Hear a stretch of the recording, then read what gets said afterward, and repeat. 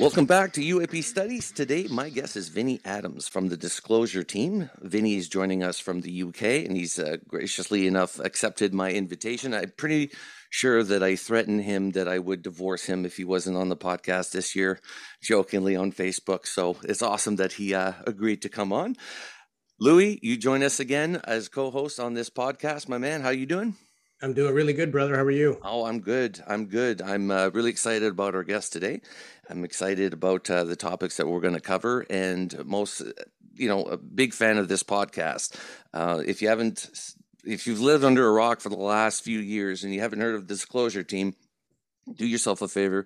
Go watch a podcast. It's on YouTube. It's pretty much everywhere. I think Instagram, Twitter. You can't miss it. Just type it into your Google search and it will pop up. So Vinnie Adams, welcome to the show, brother. I noticed I've done some research and looked through some of your previous guests, and you've had some of the big names, in the UAP world, so to speak. You've had Lou Elizondo and Tim McMillan, who's been on our show a couple of times. Thomas Winterton from Skinwalker Ranch, also been on our show. So a lot of those people, their names are prevalent right now. Skinwalkers are sort of making a comeback as well. So I just wanted to ask you, have you had any, I don't want to say favorite guests because I don't want to put you in that spot, but were there anyone that, you kind of got drifted away with and you thought, I really enjoyed that. I didn't expect that from this person, or maybe they brought up a certain topic that you're really fond of and it just kind of turned into this really awesome recording. Have you had any of those moments, either starting out or recently? I have indeed. And first of all, let me just say thank you so much for having me. When I was asked, of course, I would never say no. I'm a fan of this show, so I had to jump at the opportunity. So thank you very much. But to answer your question, I've had so many moments with guests where I almost have a preconceived notion of what the conversation is going to go like.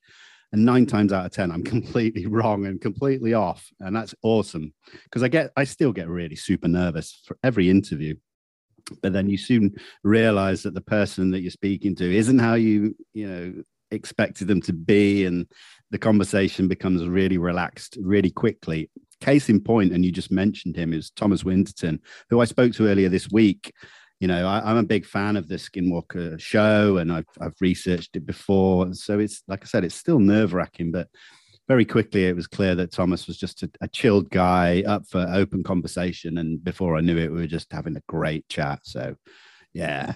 Yeah, we had a moment like that last week with Sean Cahill. He's had pretty well a similar interview every time he's been on. A lot of times he's with Lou Elizondo and they're chatting, but we were joking around about, hey man, it's a safe space, just go there. And he's like, well, all right, I'm going to tell you something I've never told anybody. I pretty much saw UAP and I saw the pilot. Okay, there, I said it. And we felt really blessed that he chose us to make that revelation, right? Even if it's something that's not, super groundbreaking or earth shattering. It's still, if he wasn't comfortable and if he wasn't enjoying the exchange, it wouldn't have happened. Right. So yeah, for me, that was a moment I had recently that was, made us feel good, gave us a little tear. Right. So I still get nervous. Absolutely. Like even today I was nervous. Like I'm nervous at every interview because you never know how it's going to go. Personally, I appreciate the fact that, even though this is audio only a podcast, I'm not on YouTube or anything like that yet.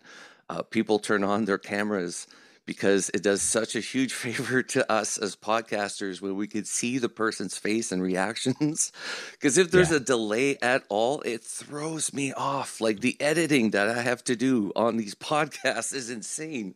So and you don't know how the guy took what you just said either. If there's an awkward silence, oh no, have I done something? Or is he just taking a minute or having a sip of his coffee? Exactly. It leaves you guessing, right? Well, I think we're still visual creatures. We need that body language to reassure 100%. That we're all on the same page here, right? We're digging what's happening. Yeah. Otherwise, it's like a phone call. You just can't gauge how the other person's, on the other end is receiving it. So what was it that triggered it for Vinnie Adams that got you on this course that you're on right now with investigation? Because it's not just podcasting that you do and talking with people that are in this world of ufology. You're an actual researcher as well. So what got you so embedded into this? You know what? I give the same answer on every podcast. So I'm actually going to switch it up a little bit today and almost give you a little something that I've not really spoken about. It's a safe zone, brother. It worked last week. Let's give it 2 in a row. Let's do it. That's right. Let's go. You're among friends. So yeah, as a young child, I was born in 77. So by the time the early 80s hit, I was already into Star Wars and all that kind of sci-fi stuff, E.T., Close Encounters, all that kind of stuff. So that was already in my ever developing brain at the time. But then I suppose it probably hit late teens, early 20s. I finished school and college and I was partying a bit and I just kept meeting different people. And there were people that were a bit more spiritually open to things. And I'd never really come across that before. So they were into stuff like the Illuminati and Atlantis and all these weird and wonderful, I mean, I don't like the phrase, but conspiracy theories. And so that kind of just triggered off like, there's more to this world. So I spent a few years like drifting between different conspiracy theories, but then hit the UFO subject probably about 12, 13 years ago now, and just started absorbing all the documentaries that were out and stuff like that. But I always found myself with more questions at the end and I was not satisfied. So I was like, I've got to find out more. And then obviously realized that both in the US and in the UK, there's documents you can go online and research. And so I was doing that purely just for my own joy. I really enjoyed sitting up for hours at night, just buried deep, on a screen full of documents. And then that just kept developing, I suppose. And then, when 2017 hit, like a lot of people, it was a big revelation. And I knew how important it was and could be. And then just bringing it back to the last few years, the pandemic hit. I was at home, a lot of time on my hands. And I thought, you know what, I'm going to just start a social media page. I chose Instagram just to kind of put things down for my own benefit, really. I could go back and look at them before I knew it. I mean, this was December. I had the account for a while, but I didn't post anything really till the end of 2020, early 2021. So we're only talking just over a year, and all of a sudden it just blew up. And I was like, okay, I can either do this for real or not. And I just went 110%, and here I am today. 110% is correct, my man. I just, like I said before we started recording the podcast, I'm in awe of the amount of work that you do. I'm extremely lazy. I will only podcast and once a week, which, and you're at it all week long. Like you got stuff going on all week, plus your investigations as well. So your work ethic is very good. Thank you, man. I appreciate that. I noticed that you mentioned that, what kind of piqued your interest was getting involved with people that were kind of enlightened thinkers, not scared to think outside the box, maybe not so much esoteric, but just that whole idea of consciousness and spirituality. And the higher, it seems now anyway, since ATIP videos and everything else, the higher level of person you speak to, they have a humble respect for that. Yeah, it's a conscious thing, reaching out to it, interacting with it, whether we're talking about like CE5 encounters with Stephen Greer in a New Mexican desert where you can manifest things with your thoughts or with your meditations or whatever. But it seems the deeper down the rabbit hole we go of physics, the physics fizzles away and the weird supernatural, anything's possible seems to be more prevalent. So it's nice and it's refreshing to hear people finally giving that some credence and not just fluffing it off like nonsense. Yeah, I mean, I will admit that I am from more of a nuts and bolts research background because I'm very evidential based, I can't be like maybes and, well, it almost says this, so I believe that. I need that final piece of conclusive evidence to form a decision on something. But then last year, before I started on YouTube, I was speaking to James Ian Doley a lot of Engaging the Phenomena, who's an incredible researcher, podcaster and everything, just a nice guy. And he was just kept saying, you should do YouTube. And I was like, I hate being in front of the camera. I'm not the best talker. But he kept persuading me and I started. And then, me and James have got a good friendship, and he's just the way he covers that kind of consciousness aspect of the phenomena, it really allowed me to open up and come away from the nuts and bolts and really embrace other aspects of the phenomena. And since then, I've realized that there are so many connections between all those different aspects. Is there anything that's kind of at the forefront of your mind? Like, what are you digging now? When you have somebody on that brings up topic X, like what is it that you're super interested in and kind of enthusiastic about learning more about? Because we're always evolving, I think, right? So what is that with you right now? I suppose probably because I spoke to Thomas Winterton was my last interview. So when George Knapp and Lukatsky And Colin Kelleher released Skinwalkers at the Pentagon. I think it was November of 2021. And that really did show these connections between nuts and bolts and the woo, let's say. And that's been prevalent in my mind ever since, just really forming those connections. And now we've heard people like Lou speak a little bit more about those connections as well. Sean Cahill, he's a very spiritual guy, and he appreciates those things as well. So to me, it's just forming those connections and finding more evidence, data, information. So yeah, I think that's what's been on my mind, because Skinwalker Ranch, as much as I'm a fan of the TV show, I was a big fan of George Knapp's first book, the work done by NIDS back in the sort of 90s. And then obviously with all the ORSAP data, it's a treasure trove. I just wish we had more, because I know there's more not out there, it's hidden, but yeah. Yeah, we're basically right there. I mean, we've gone down the Skinwalker Ranch rabbit hole. And in fact, we have George Knapp and Colin Kelleher on next week to discuss just that, their new book. So it's funny how things come out. Then it was like, where was that 6 months ago? Now it's like, maybe there's things in the work and people don't talk about it because they're in the works. And that's maybe how it kind of becomes present. But yeah, we're super excited about what's coming out. Anything that is legitimate disclosure from the government, whether it's a Tic Tac video or a book about, UAPs or the studies that the Pentagon does. My first notice of that book actually was on the very back, because Jason and I bought a copy. We like to support our guests and read their latest book. And on the back, it said this book has been released and the information has been approved by the Department of Defense. And I thought, well, that's a bunch of bullshit. Like, these guys filtered the book. What kind of book is this? And I took the wrong way. And I've heard George Knapp on another podcast, and he said, like, we wanted to make this thing thick, and the government said no to 85% of it. So absolutely, it's a bit filtered because it's a legitimate thing. They weren't going to give them carte blanche and let them write whatever they want about it. So at first I was kind of turned off by it. And then I thought, hey, you hit a nerve there a little bit, because they went through it and wanted to have their final stamp of approval. So that tells me that there's some validity to what they're talking about, right?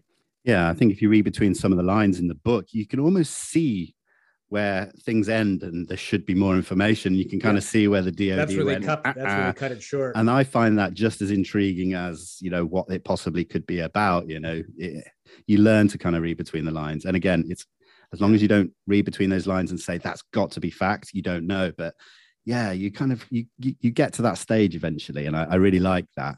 It throws up a lot of questions. It's like puzzle pieces with ufology. You get a little piece here, a little piece there, and sometimes they don't match. They're going to be for another section of the puzzle, but you got to hold on to it, and eventually you get a big picture. And that's really what ufology kind of is over the years. Like even Canada this week, I'm really impressed. They released a bunch of documents on UAPs and UFO activities. You have that, oh man, I'm bad with names, but he's a Canadian politician that's pushing for more disclosure and investigation into, oh man, what's his name? Got it here. It's going to kill me. Here. Yeah. So I've been speaking to Victor Vigiani these last few days about it, because Victor's coming on in a few weeks. And he was just sending me some information, and I had looked into it already.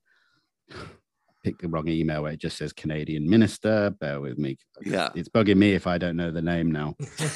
I'm one of those guys, Well, we can give some thanks to Paul Hellyer. He was the first high-ranking Canadian military official to actually say something's up.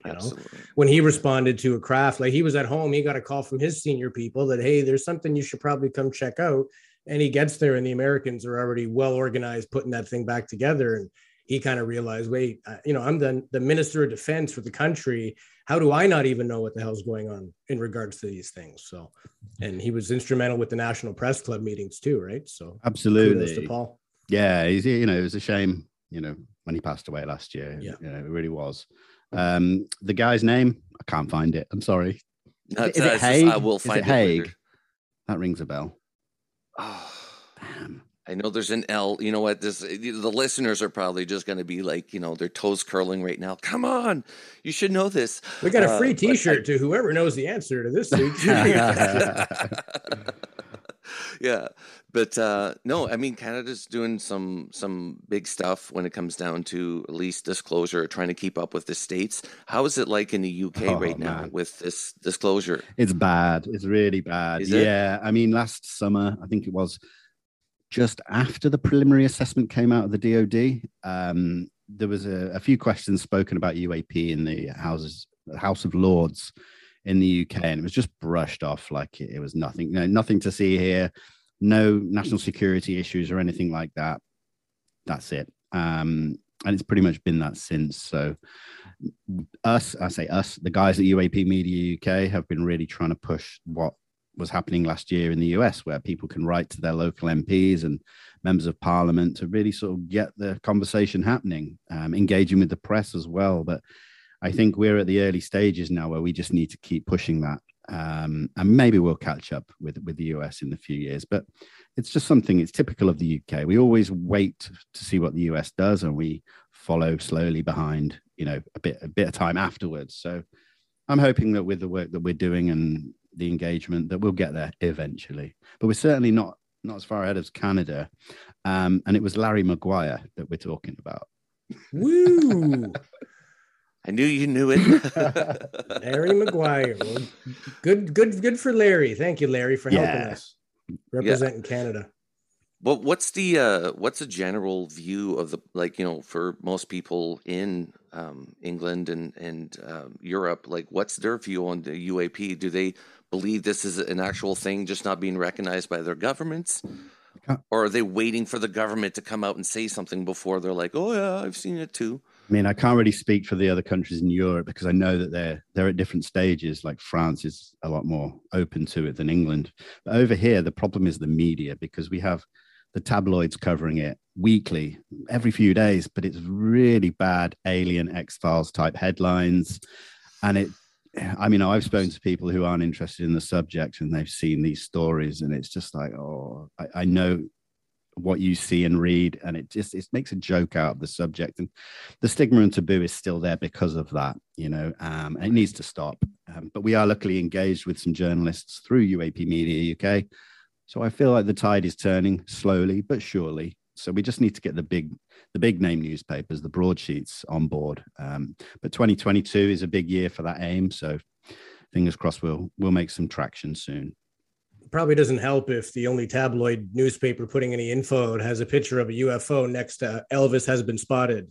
Exactly, it makes it, and maybe some people want it that way, right? Keep it as a joke so that people keep brushing it off and saying there's nothing there. And Philip Mantle actually mentioned that when he was on our show a couple of weeks ago, that's even though legitimate things seem to be happening, it doesn't really seem to be taken as seriously as he would like, right? Well, it's like the cheesy graphics that they put on, like a flying saucer through a city, and then they add like this stupid, and then, do you believe in these flying saucers? Yeah. It's like, come on, like, why do you have to kick it off like that? And like, why can't it be just a regular piece of news like everything else? Like, holy shit, this took place today, and here's some videos. Yeah. As opposed to, what do you think it is? Write into us and find it's like, oh. It's nice that we've changed some of our acronyms, right? UFO to UAP, extraterrestrials to, EBINs, extraterrestrial entities or biological entities, that type of thing. So maybe if we change the stigma of the word itself, people will give it a little more credit. Yeah, I'm glad that we don't keep labeling it with aliens and ET and extraterrestrial, because the conversation has expanded to the point where we don't know if they're extraterrestrial because of all the other things, the cryptoterrestrials, the interdimensional. So I'm happy with that. I'm happy with the fact that they use UAP because it does reduce the stigma in the conversation. UAP has been around since the 50s, which, some people think, oh, well, why have the government suddenly changed it? They haven't. They've been using it a long time. They're just doing it strategically, which is fine.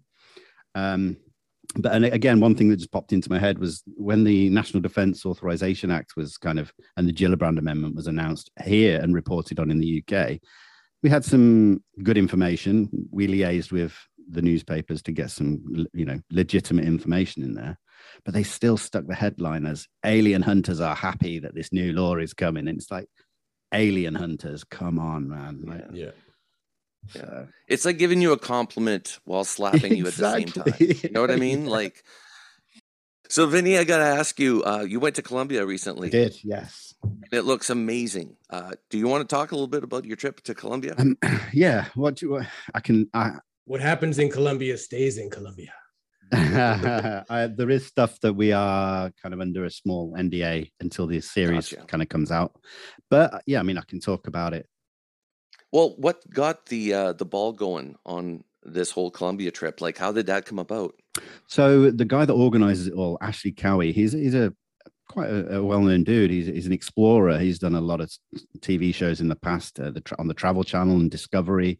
He's had his own shows. He's featured with Josh Gates on Expedition Unknown. But I say about a year ago, he kind of got into the UAP subject.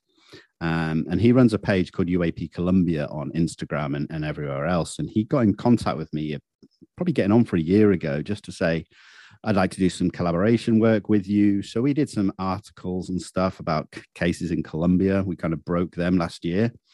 And I didn't know who he was at this time. He hadn't divulged his name and identity. I was just speaking to UAP Colombia, but super nice guy.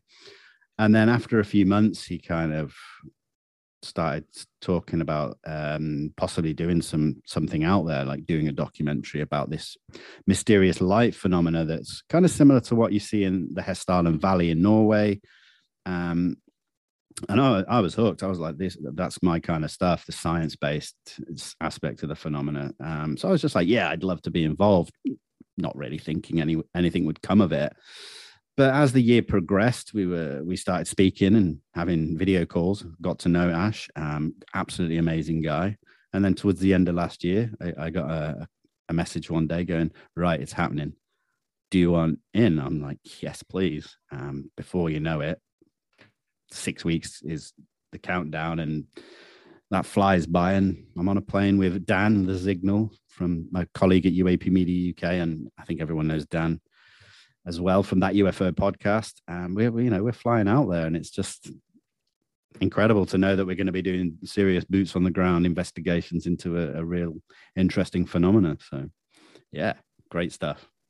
Yeah, South America is no stranger to the UAP phenomenon as well, right? Even other parts like Chile and Argentina and stuff like that, there's been things in the air, the water, lights, just all the same phenomenon. It seems to be a global thing, not just, maybe it gets more attention or kind of more momentum from the US because maybe they take lead when these kind of things happen, and they've just been doing so for longer.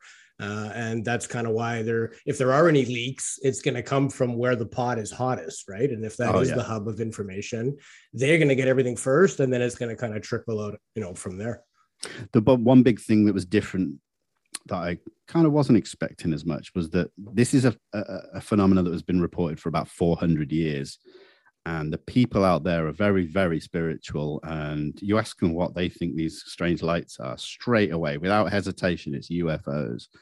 And when we were actually out there in the local town, all the walls around the small town are just murals of UFOs above the mountain and stuff like that. It is ingrained in their psyche. Yeah. Every single one of them, So that was a strange thing, because you have to then get past what people's biases might be, or just pure belief systems, and not forget that we're there to actually try and gather evidence. So, but it was still a beautiful thing, when you talk to someone out there about UFOs, it's going to be a great conversation. There's no funny looks or anything. So that was awesome. Well, any of the North American cultures, right? Like if you look at like the Zuni or the Pueblo Indians or the Hopi, they believe that, they're the descendants of star people. Yeah. And even when you go to like Africa and Polynesia, and that kind of gives credence to the ancient alien theory that there were some intelligent creatures here in the past, because it doesn't explain the age of a lot of the things on our planet or the artwork, Some of these things look like they're operating craft. They're wearing spaceship helmets. Some of them are massive beside little guys. So either one's really, really big or one is really, really small, but they wanted to show that there was a difference, and we still don't have any answers to any of that stuff around the world. So I think that's kind of, especially in South America, that'd be a good place to get maybe some unfiltered information direct from people who that has become their, their ethos. It's part of their religion now and what they actually believe. Yeah, totally. I mean, the main goal was to do the research, but also to film this documentary series, which obviously we did. And I mean, that in itself was a journey, and it's called phenomenology. Now, that is actually the study of experience, consciousness, and a journey. And I think what the documentary series will show is not only the investigation side of things, but the journey that we all took from day one to the end of the trip. And I think that will really shine through, because there was me and Dan, but there was also a group of people, about 4 or 5 other people, very different backgrounds. We had a gentleman from London who he's in international trade, doesn't come from a UAP research background, but was asking great questions. We had a New York judge, 72-year-old lady from New York. So she comes with a very analytical and evidence and asking the right questions about things. And we had a gentleman who works in the US military establishment, top secret SCI clearance. I wasn't able to get much out of him. Lovely, lovely guy. And we formed this bond, this team from so many different angles. And I think that's going to show in the series as well. So like I said, it's just going to be about a journey, but then with a really, really fascinating investigative side as well. So I hope people enjoy it. So I'm curious now, because you go down to Colombia and now you're immersed in this culture that believes that these are UFOs. You see the art on the wall. You're with other people that have the same interests as you. That must have been like an amazing experience. And it's almost like a validation as well that you're kind of on the right track. Yeah, I mean, we had this really nice big house. We spent every minute of the day together, and the conversations after filming finished were just fascinating about UAP, because me and Dan, and we're getting asked a lot of questions by these guys who just wanted to know as much as they could. They were so enthusiastic. And you tell them stuff and they just come out with ideas and conversation points that even I hadn't considered certain aspects of. So it really helped form this cohesion and stuff. So yeah, I mean, it was just great. And when you're surrounded by such beauty as well, it's just an idyllic life. Do you have any other faraway destinations kind of lined up, or are there any other hot spots around the world that are worthy of visiting and doing some investigations? I mean, I guess there are. I think this Colombia project is going to continue. Season 2 is going to be filmed in June, so there are already people lined up to go out there. Unfortunately, I'd love to, but I'm a family man. I've got, that to kind of consider first and foremost. So yeah, I mean, I think it's good to give other people an opportunity to go and see it from another angle and then just keep going. So maybe next year I'll be out there again, but there's a lot more work that needs to be done. We need some intense sensor systems out there to really see what these things are. I think that's the next step in the next year or two. So hopefully we'll get there. I'm quite positive. We were lucky enough to have some advice and some private calls with Lou Elizondo and Sean Cahill while we were out there to kind of just see if they thought we were doing the right thing at the right time and stuff. And, they validated what we were doing. Thank those guys. I can't thank those guys enough. They've been a real big help inside that project and outside as well. So yeah, that's just validation that I know I'm kind of on the right track. So yeah. And speaking about group events, I just wanted to ask your opinion. I'm a big kind of enthusiast on the whole idea of like CE5 or close encounters of the fifth kind, group meditations, people all like-minded with the same intention, that are supposedly able to manifest lights or craft or whatever. What are your thoughts on that? Have you spoken to anybody who's been a part of that? I know Stephen Greer's, he's the one that sort of brought this to light with his disclosure television and Amazon type programs. So have you spoken to anybody who's been involved, or what are your thoughts on that? I've spoken to many people. Unfortunately, I don't like the term CE5 because I feel like it's a brand name of something that's been around for a lot longer than when that first came about. It's more like that human cognitive interface with a non-human intelligence. It's not really my side of research, but I certainly wouldn't brush it off. And what you were saying there about more people together, I mean, if it's an energy-based system, then surely the more people projecting something out there amplifies it. Yeah, so I'm all for that,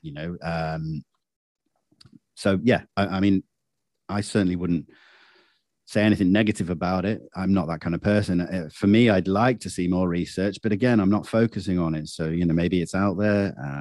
Like I said, I have friends that are more into that side of things, and I do speak to them. So I keep a very open mind, and I certainly wouldn't just brush it off because it doesn't fit into my paradigm, let's say. So, and I think that's how most people should look at it before just poo-pooing it. Right. Actually, Vinny, that leads me to my question. I always wanted to ask you, what's your thoughts on the abduction phenomenon? I would never, ever say to someone it's not true. and it didn't happen. If somebody believes that it happened to them, then who am I to say it didn't? It's one of those things where you kind of have to go on testimony only.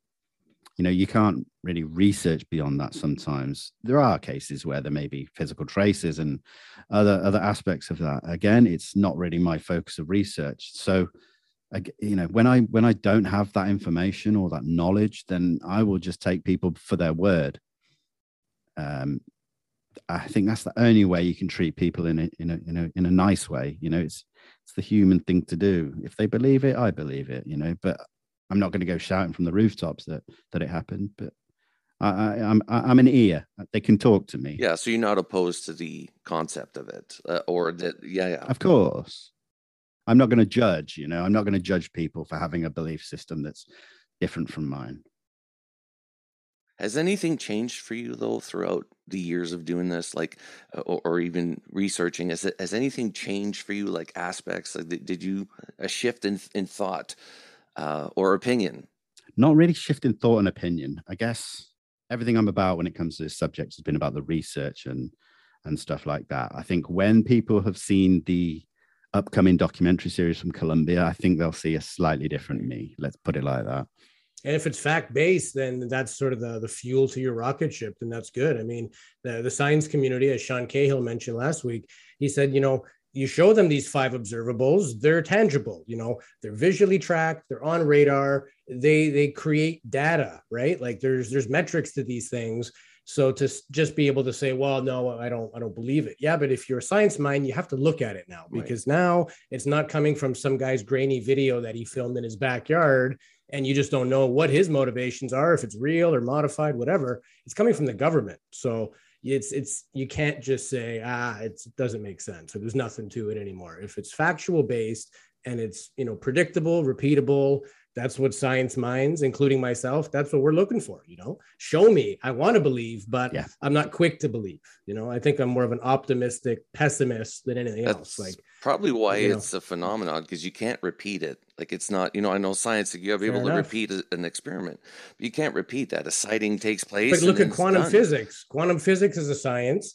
And when you observe something and measure the results, they're different from when you're not observing and measuring the result. So the mere act of measuring changes how things behave, because now you're giving them a purpose. It's not stranger than you think. It's stranger than you can think sometimes.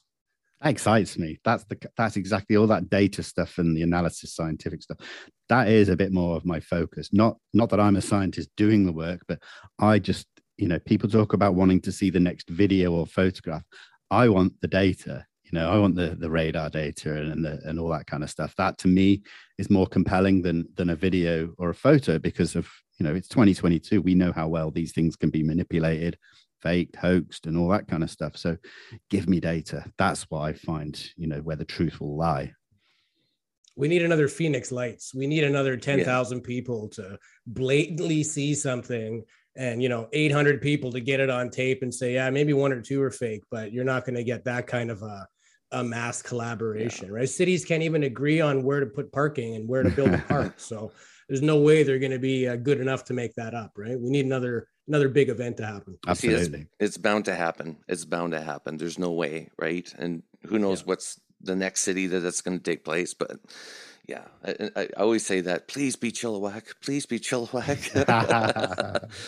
Well, British Columbia and then the West Coast of North America in general is a hotspot, all the way through Washington, Oregon, down through California, and then like right into Mexico and further south, right? So especially being so close to the water, a lot of these things demonstrate they can go from space to air to water, and no matter what the medium, it doesn't seem to affect them at all, right? Absolutely. So, these things have been tracked on the east and west coasts of the US, Catalina Island, obviously, down, like you say, to the islands a bit down nearer to Mexico, but then off the coast of Florida, Naval Base Oceana off of Virginia, things like that we apparently they're happening almost on a daily basis still.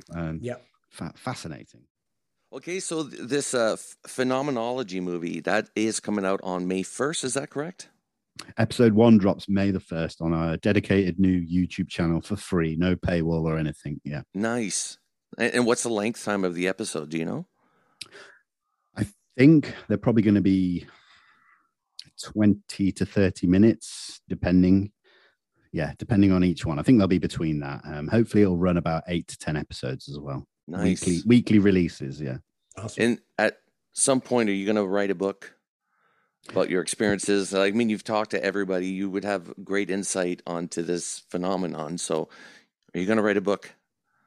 You know what? I think that's something that would be another decade down the line. I've got so much work I want to do in this field for the next, for the next 10 years at least. That I think that would be something a lot further down the line. And it would include all the Columbia stuff. But I hope that I get to do a lot more kind of boots on the ground work in the coming years. So, yeah, I think eventually, I'm surrounded by a lot of good authors. Graham Rendell, part of UAP Media UK, has written the Foo Fighter book recently. Absolutely phenomenal. So I wouldn't even dare to attempt to write a book at this stage. I'd need a lot more experience in the field. I still feel like even though I've been in the background for quite a long time in this subject, I still feel like I'm new to some degree. Yeah. So I wouldn't want to do something too soon, too early. Do it as a memoir when you've got years and years of things to reflect on, right? After disclosure. Yeah. And the thing is, too, with all your podcasts, I mean, you got great material there. You can go back and listen to it. And I don't know if it's probably the same for you as it is for me, but they're all my babies, each and every single one of them. And I forget sometimes some of the conversations I had, and I listen to them. I'm like, man, that's crazy that I had that person on. And you're one of those people that I have to have on just because I've seen the success that you've had over the last few years. And I'm amazed at how big it blew up. But most importantly is the spreading the word out there. As you're getting more and more out there and your posts are getting retweeted and stuff like that, people are getting the word that, you don't need to wait for the government for disclosure. We have people like this that are talking to the right people, right? So kudos to you, my man. That's a big deal. It's a big deal. Thank you, man. I'm not very good at taking compliments. So, I always wanted my work to do the talking and not really me. So, I do still struggle with that because it's not about me trying to put my face and name out there. Right. I'm just associated with the subject and doing work in it. So there's a kind of, it's a double-edged sword, as I want to get the information out there. And if my name has to go along with it, then I guess I have to accept that to some level, some degree. I guess you don't want to be, because there have been some names that have come and made a splash and were very quickly saw it as maybe like a bit of a sellout, or, they had materialistic motives. And even Lou Elizondo, I've heard him mention that, he didn't part ways to the Stars Academy. It's just they are media based and they want to be all about television programming. And he's got more work to do than almost to just limit himself to that. Maybe he's not willing to settle down, so to speak yet. Right. So, absolutely. Yeah. People you want to get the word out, but a lot of these people, including yourself, are very humble. Even Sean Cahill, extremely humble, down to earth guy. They're not out there waving the flag saying, everybody listen to me, I'm an expert on the subject. They're quick to admit there are no experts because nobody knows, nobody has definitive proof. So let's keep our heads about us and not get too big about what we think we are. Let's just keep talking about this and let's make it be a cool thing to discuss. We have some colleagues amongst us that agree with us on every other topic in the planet. And they're like, you guys do an alien show? Really? Like people come on that thing? Yeah. So even if we can get them to listen, it's working. And that's part of breaking down those walls and the stigma. And this is not a fringe topic anymore. So let's talk about it with some respect. Louis, you absolutely nailed it. Absolutely nailed it. It's not, you mentioned Lou and Sean. I've been really lucky enough to form good friendships with these guys away from off camera and stuff like that. And it's not about them. People think, Lou he's come into this subject as Mr. Disclosure. He hasn't. He's just bringing forward some information. And, people look at that in the wrong way and they put too much emphasis on the person and not on what they're saying or what they're trying to say, because we know that people like Lou can't say what they would really like to say because they're stuck behind these non-disclosure agreements. So I think the focus needs to remain completely and entirely on the data and the information. We've come a long way in the last 4 years, a lot further than we had in the previous, quite a few decades, in my opinion. So, yeah. It's funny about our community, though, but if you think about it, we wanted somebody like Lou for so long. We wanted somebody to come out from these, clandestine, underground, investigative Pentagon people. We get that. And then we got a bunch of people saying, oh, he's a disinformation agent. And now we got people attacking him. It was such a weird community. Like, we get these things that we wanted. And when we want it, then we pick it apart. Don't we do that with everything, though? We really want to vote this guy in because he's going to make a change. And as soon as he's in, get that idiot out.